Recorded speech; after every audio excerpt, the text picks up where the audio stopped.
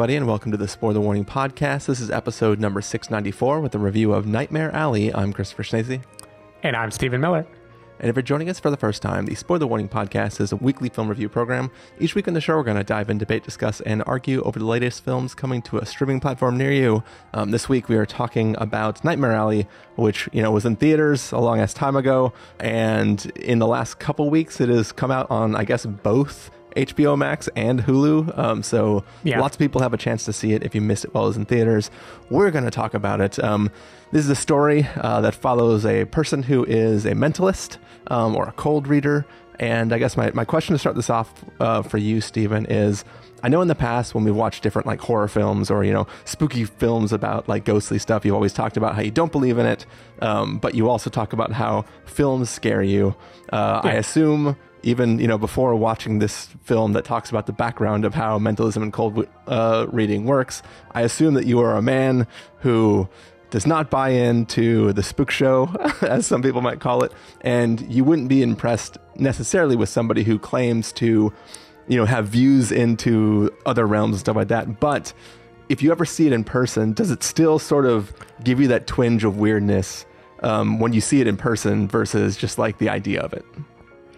Yeah, I mean, I'm trying to remember the last time I specifically saw a mentalist in person. I've definitely seen magicians in person who did tricks that made me... it isn't like I ever seriously believed, oh, maybe magic is real, but the disorienting effect of I truly cannot understand how it is possible a person did it. Like, even watching, like, David Blaine's show, right? Yeah. Like, or maybe not show. They was like the documentary-ish type things where a camera crew would follow him around, right?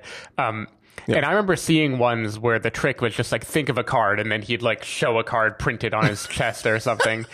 And those definitely, they would make me question, like, are human beings way more easy to read and way more attuned to each other than I thought was possible? Like there are boundaries that I think things can send me in a tailspin when I see just how well people can pull off that shit. But I feel like in general, in person or watching on a screen or whatever, it doesn't really fundamentally alter anything about me, but it does.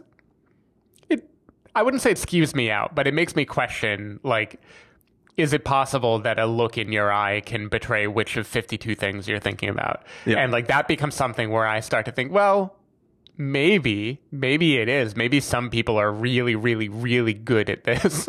That isn't really an answer, but that's as far as I can go.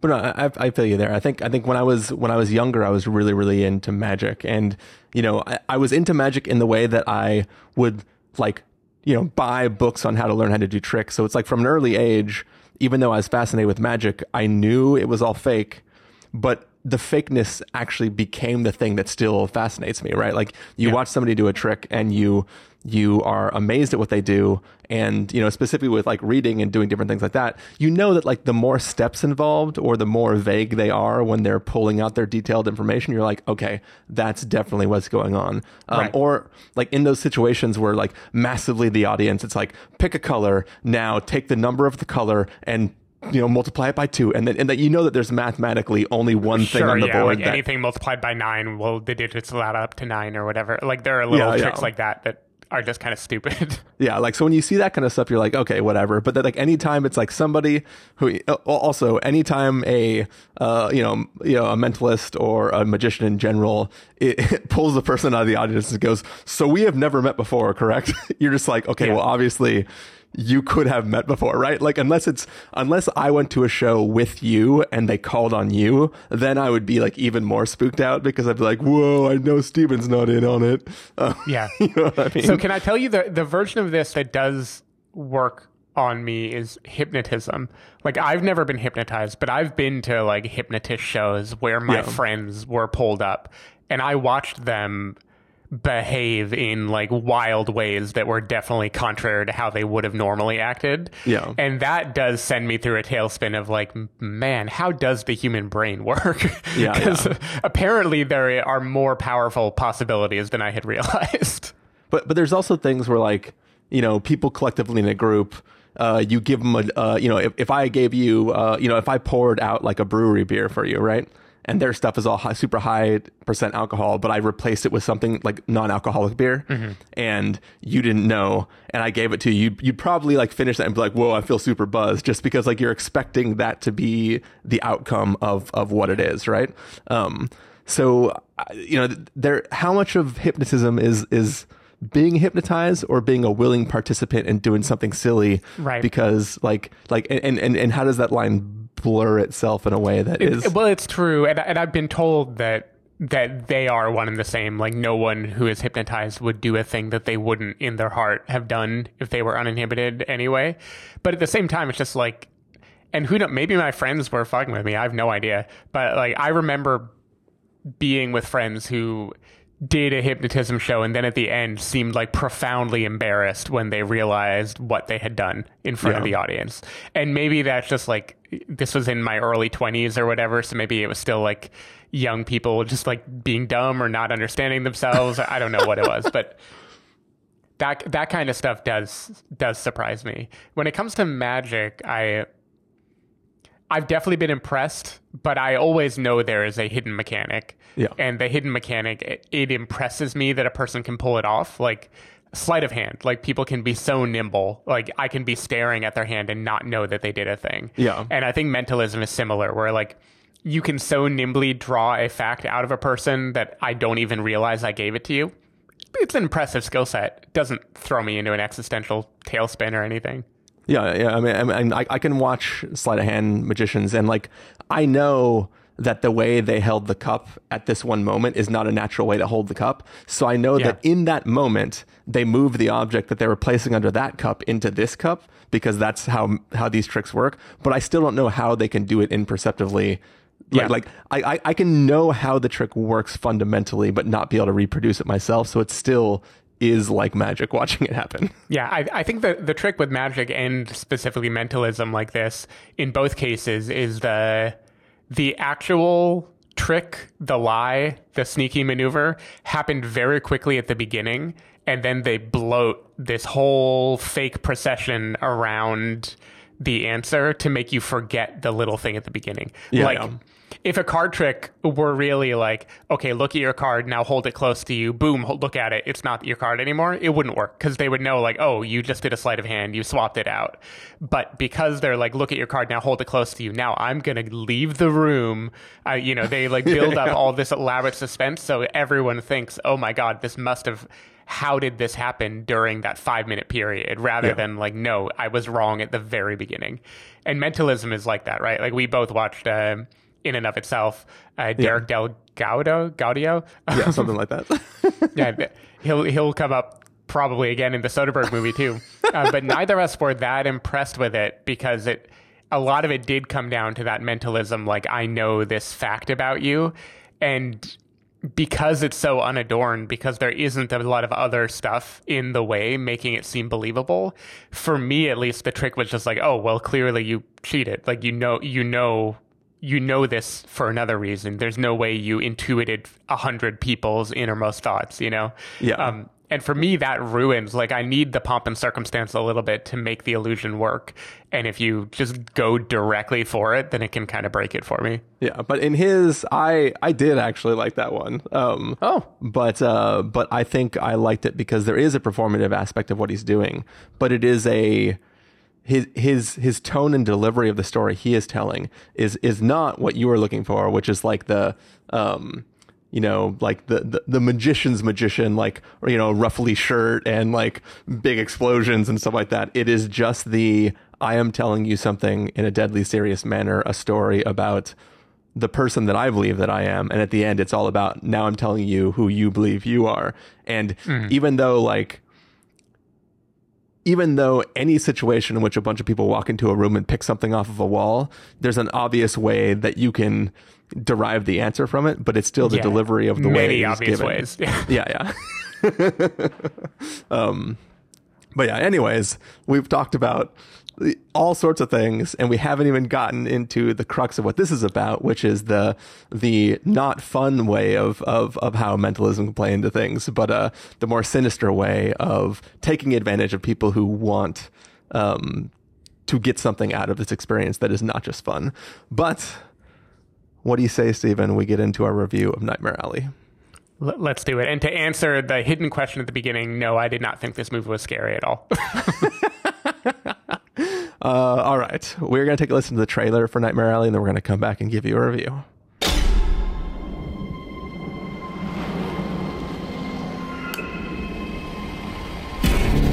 I will ask you simple questions. You will answer in short sentences only what you believe to be absolute truth. Absolute truth. I can do that.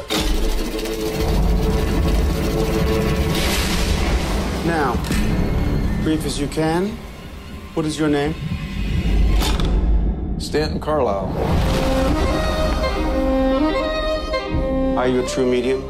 Yes, I am. Mr. Carlisle, Doctor, how about that? please lay down. Can you read minds? Yes, I can.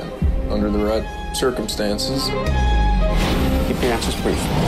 What do I want? To be found out, same as everybody else. Are you in contact with the beyond? Well, we've had our share of snake charmers in the past. We deal with them. You don't fool people, Stan. They fool themselves. I've given you a fortune. It's time that you delivered. When does it end? I want to know.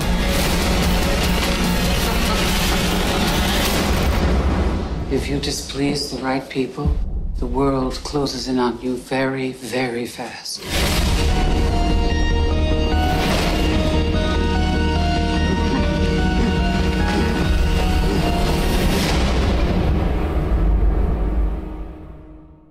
All right, so that was the trailer for Nightmare Alley, and is the story of a man played by Bradley Cooper who, he leaves his life behind and goes off and meets up with this traveling circus and sort of integrates with that group, and then discovers that he has a talent for mentalism after, learning some of the tricks of the trade from other people at the carnival, and then goes off to start his own thing. And it's sort of the story of the rise of this man and the craft that he is trying to hone, and what may come of his exploits as he continues to become bigger and bigger and bigger.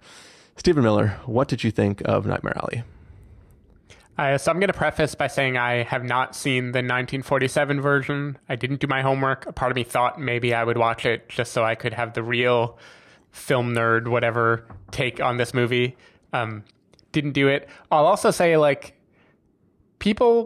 critics kind of don't like Guillermo del Toro that much anymore. I think they like him as a person, but The Shape of Water, even though it won an Oscar, it was kind of critically seen as oh, that one won in a universe where so many things could win. Why did this movie? I don't know. He's gotten a little bit of a rap as he makes things that are nice and kind of middling, which didn't gel with my feeling because I loved The Shape of Water. I think I'm just very basic. And my basicness continues because I also think Nightmare Alley is pretty freaking great.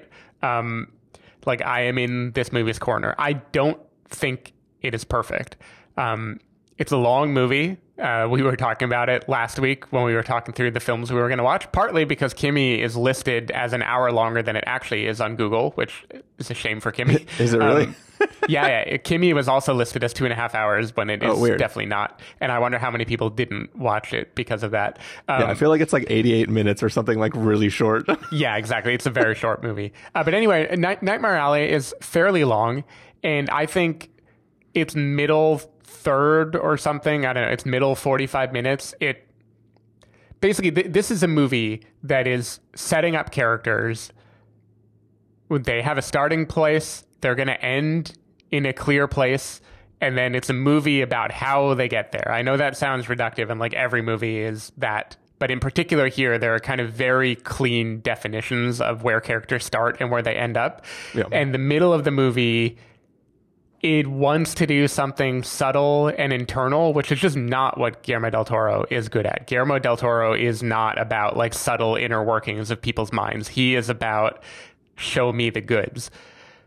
But the first third of this movie, the carnival, the parade of horrors, this kind of historical, gothic, semi-plasticky, semi-creepy past that he's constructed, I loved all of that. Like, I was so into the freak show quote that Guillermo del Toro is bringing, and just the way this like incredibly star-studded movie reveals all of its characters and how they work together, and kind of peels back the curtain almost in a Penn and Teller style, and like shows you like, here is the machinations behind how some of these carnivals and tricks and stuff worked.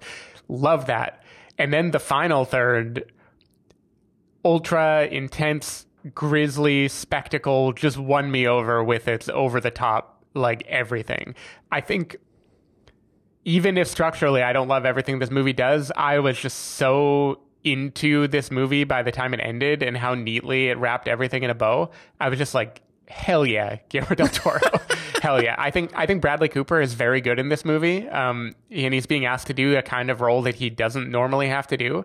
I think the supporting cast is all just great. Like Rooney Mara, love to see her. Cate Blanchett is always good in everything. You know, people get small roles who are major performers, like Toni Collette, or like Richard Jenkins plays a very pivotal role in this movie, and we don't even meet him for a very long time. I just loved all of it. I thought this look into this carnival-esque world and the way it folds into a kind of noir story, the possibilities of mentalism and what it can and can't do, and how that ties with characters who might be duplicitous or might not know how to read each other. I was just totally hooked by this movie, so I was very glad that I watched it. Yeah, I went on a few different journeys as I watched this film. I mean, like what you said, the early circus carnival freak show was amazing, and I loved that. And I loved watching Bradley Cooper try to assimilate in this group as this outsider, but then he has his own ideas for how you could make your act more performative. So it's not just quite literally shocking in some cases. It is also more showy and more like, basically he was coming into a place which didn't need him, and showing that he could bring stagecraft to the group and like enhance their experience in what they were doing. I really loved all that kind of stuff. And then he immediately just goes like, you know what? We're too good for this. And he just fucks off to do his own thing. And like that sort of separation kind of left me wanting a little bit, right? Because when you're watching the experience of the carnival, you are seeing both sides of how a trick is done. You are seeing people doing their craft, reacting to an audience, and having to sort of play in the moment, figure out what the crowd needs. And like you are experiencing the crowd reading, not watching a man who filmically is crowd reading, right? So I think that once it does that jump cut to him off on his own, the film became much less interesting to me. But then, of course, then we get introduced to Cate Blanchett. We get introduced to Richard Jenkins.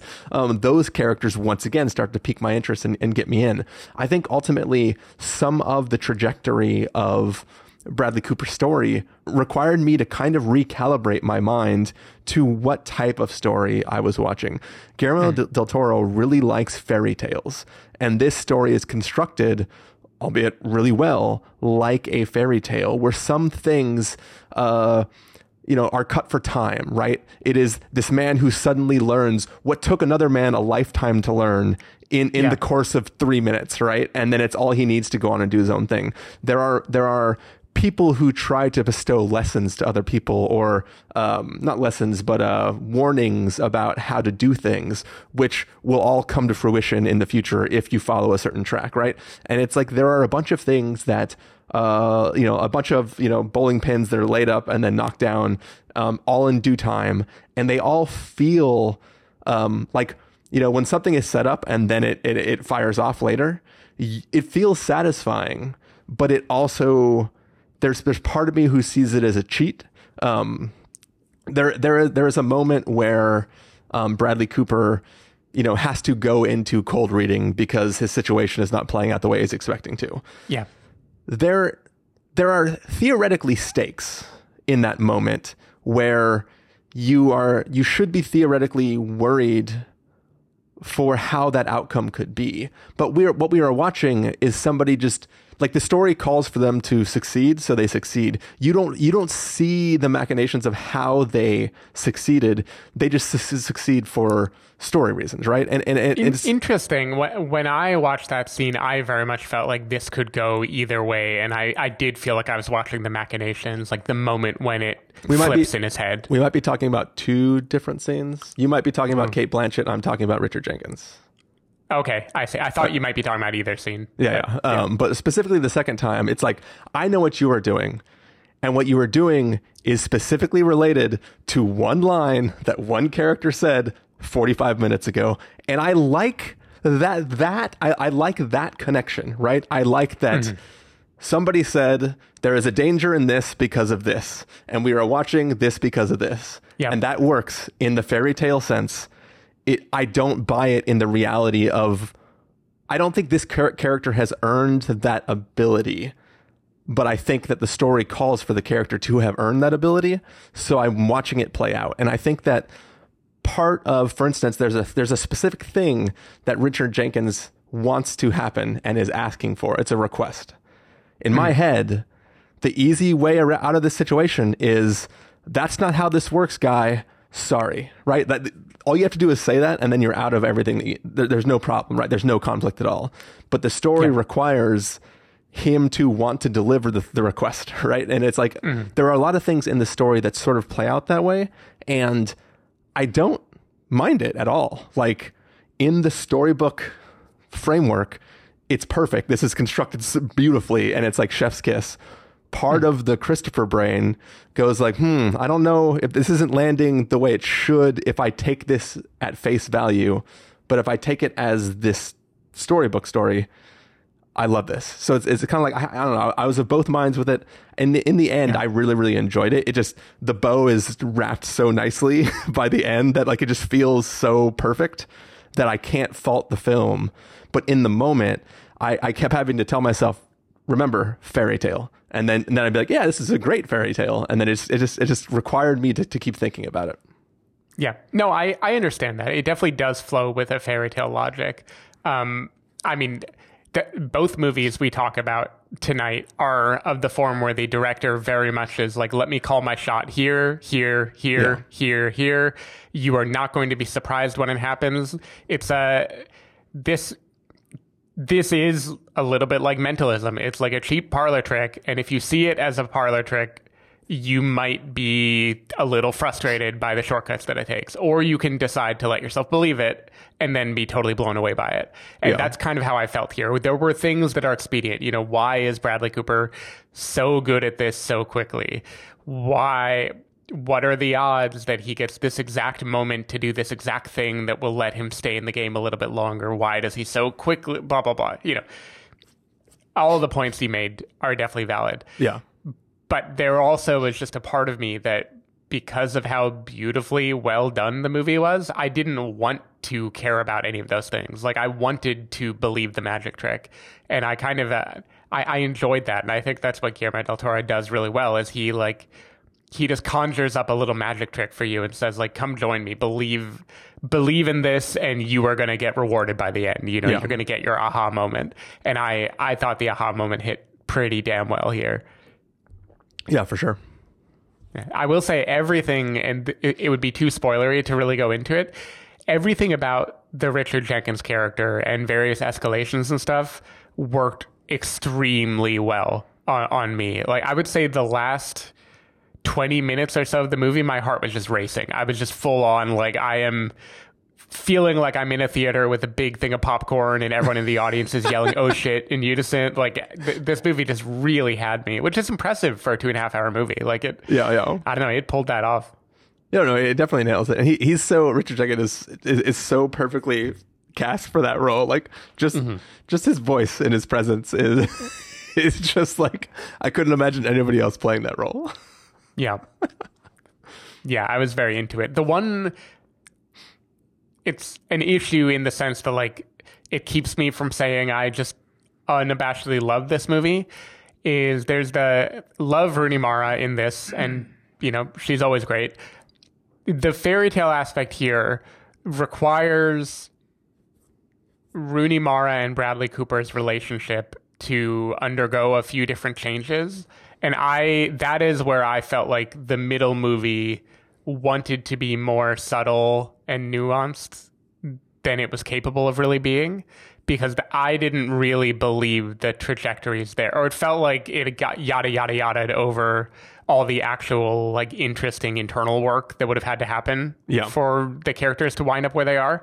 Again, fits as a fairy tale, it's fine, but that was one of those things where I felt like, God, I should see that happen. If the whole thrust of this movie is, again, point A to point B, like, make me feel the tension as they're changing. And I feel like the movie doesn't really know how to reflect that.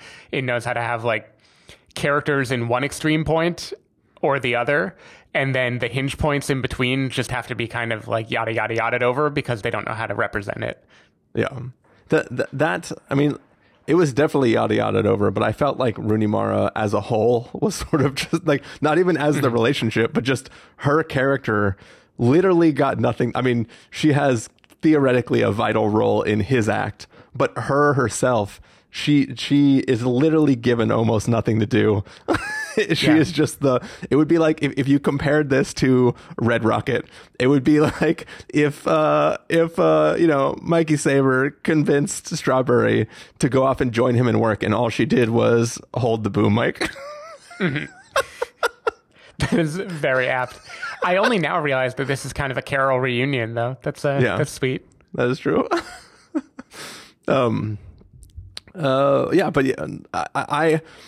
I do like that this film plays in that, like you kind of earlier you touched on Penn and Teller, and the fact that we get to see how these tricks are done.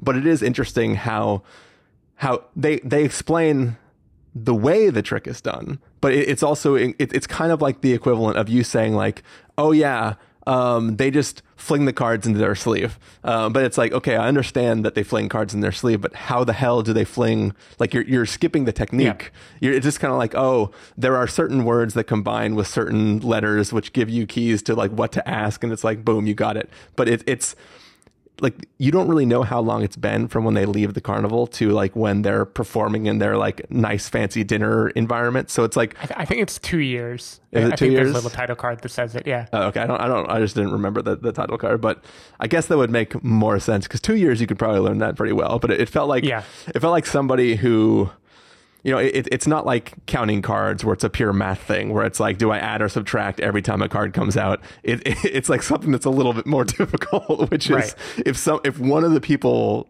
messes it up, everything falls apart, and then you can only go full spook show after that point. Yeah. Yeah, and you never want to go full spook show. I will say the scene of them, I think it is supposed to be the Copacabana. I think they mentioned that. The scene of them performing there with Cate Blanchett being involved, I loved the way that flowed. It starts as let's see the mechanics of mentalism, and then it pivots into something else. And considering the stakes are pretty much nothing, you know, it's a bunch of people performing in a movie somewhere. Like I was just surprised how much it like gripped me that whole time. Yeah. And that is a moment where I think Bradley Cooper does a lot of good work of showing like subtle things about his character, like when does he pick up on stuff, how does he use it to his advantage. I was down for all that. Yeah, for sure. It is kind of funny though, because he's essentially Sherlock Holmes, right? Like the Benedict Cumberbatch Sherlock Holmes, right? But it is used differently, right? Like nobody, when Sherlock Holmes does it, nobody goes like, oh my God, he must be clairvoyant or something, right? They just go like, dang, he's a smart guy. When Bradley Cooper does it, you know, he's trying to play in no, there's spooky reasons why I'm doing this. But it's like I need more from him to like really get that sense. Like Sherlock Holmes, I just take it for granted it's Sherlock Holmes. Bradley Cooper is just a dude who showed up with like a suitcase and a hat and a handkerchief in the hat. You know what I mean? Like I need more to I don't really see him like in his normal experiences. I don't see him picking up on stuff that much, right? Like it's not like when we're introduced to him, he's doing cold reading without it being a trick or anything. And then we go like, oh, it makes sense that he pulls it. It feels like he kind of goes like, how do you do this? And somebody goes like, well, I mean, somebody's face gives away a lot of secrets about them. And he goes, huh? And then he just tries it and he's good at it. And I kind of... It's interesting. I saw it as like he has a talent, and his talent is unrefined. So he uses it for like persuading people to do things. He uses it for kind of standard con man type reasons. And it required someone inspiring him of like, here's how you can hone it. Here's how you can leverage this to get ahead a little bit more to make it click. But I believed that about him because throughout the movie, you know, throughout his introduction, when he's at the carnival, he is kind of getting his way over and over again without having to do very much. True. Like he is, you know, it plays in the moment as if he's just falling into different situations, but I think you can reconstruct the movie of him being very intentional about who he gets to know and when and why. And I don't know. I think there is a read of this movie where he has been way more intentional about reading and understanding people from the beginning. And then the movie does do a good amount of time, especially with David Strathern's character, like the prior mentalist, who talks about like people who have this kind of intuition, this ability to read people. It tends to come from a damaged past, and it comes from a lot of vulnerability, and there's a heartache to it and an emptiness. And I thought, again, in the fairy tale sense, it just like really wonderfully lays out this idea of like, you need to be a certain level of hurt to achieve this. And so then the audience can kind of buy like, well, I believe he is hurt, therefore I believe he can do it. Yeah. There are two things that I am going to try to beat around the bush in, because I don't know that I don't think we need to have like a full blown spoiler segment. So I'm just going to try to talk ambiguously about it. But there is for Bradley Cooper, there is a repeated motif, right? And it is something it's something he gets himself into around certain types of people. And this film is showing this repeatedly, right? As though this is a trend. But what doesn't make sense to me is the first time he does this thing, he gets one of these. The second time he gets it, it's the key to everything. Right? Yeah. And it's like, it is shown to us as though this is who he is and this is how he's gotten to where he is. But the theoretical first time, there's nothing that he got from it really other than like a keepsake, right? So that was a little bit weird. Then that ties into this other, what I thought was going to be a bookend, which was how the second time that thing happens. There is what seemed like was going to be a callback towards the end, but then the person who he's interacting with chooses to use a different method to accomplish their goals. And I was like, how is this not the way you were going to do that? And I'm talking about this versus this. Yep. No, I gotcha. This is going to be great for the podcast. I'm realizing now that there are ways that I can speak ambiguously and not have to edit it later, which is just do hand signals to Steven over the webcam. Yeah, this is our equivalent of like saying the word with the right letter and number to signal to each other what we're talking about. Remember, Steven, you got to put your two fingers as if you're pinching something out of the air. Yeah, I know how to make a shadow puppet of a rabbit. Yeah, quiet coyote. But anyways, I just those something weirds me out about those two different moments and how they interconnect together, because it seems like the interconnectedness would define how the second one would play out, but then it doesn't. And I was like, interesting. Yeah. It's true. I think they are for very different reasons, basically. Yeah. Like they parallel each other to maybe, again, in fairy tale logic talk about the cycle of certain characters or what is at the heart of them or whatever. Yeah. But I think to the actual character, they are very different and they're each unique, and the character doesn't see a pattern in it. Yeah. Any last thoughts on this film, Steven? I love, and by love I mean I'm horrified by understanding what the meaning of geek was early. I think I intellectually knew this before, but I had never seen it depicted. It's basically just like taking advantage of a person at their lowest and keeping like a human being captive until they die. It's pretty fucking insane. And I didn't look it up, but I assume there is some truth to that in terms of actual carnival history. Yeah. But some people just like biting the head off of chickens. That's true. Yeah, and that's fine. Like, they should be allowed to do it. It's no big deal. I don't think they should be kept in a cage for it. Yeah. Or fed opium. The kind of tying in with that, what I like a lot about Guillermo del Toro is he makes these fairy tales. It's like sugary sweet, like things are kind of plastic even. It's like shimmering. The colors are really nice.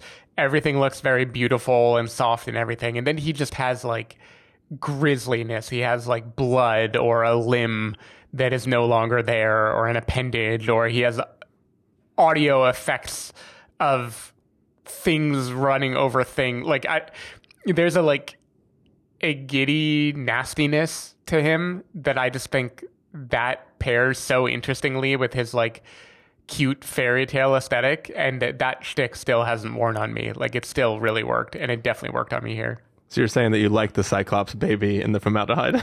Oh yeah, 100%. Give me that. You must have loved the credits. Yeah. Give me Enoch. I think that's his name. Yeah. Cool.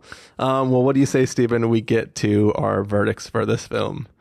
Yeah, I say Enoch. I answer. Nice. The door. Let's go. If you were going to give us a must-see, recommend with the caveat, wait for rental, pass with the caveat, or a must-avoid, what would you give it?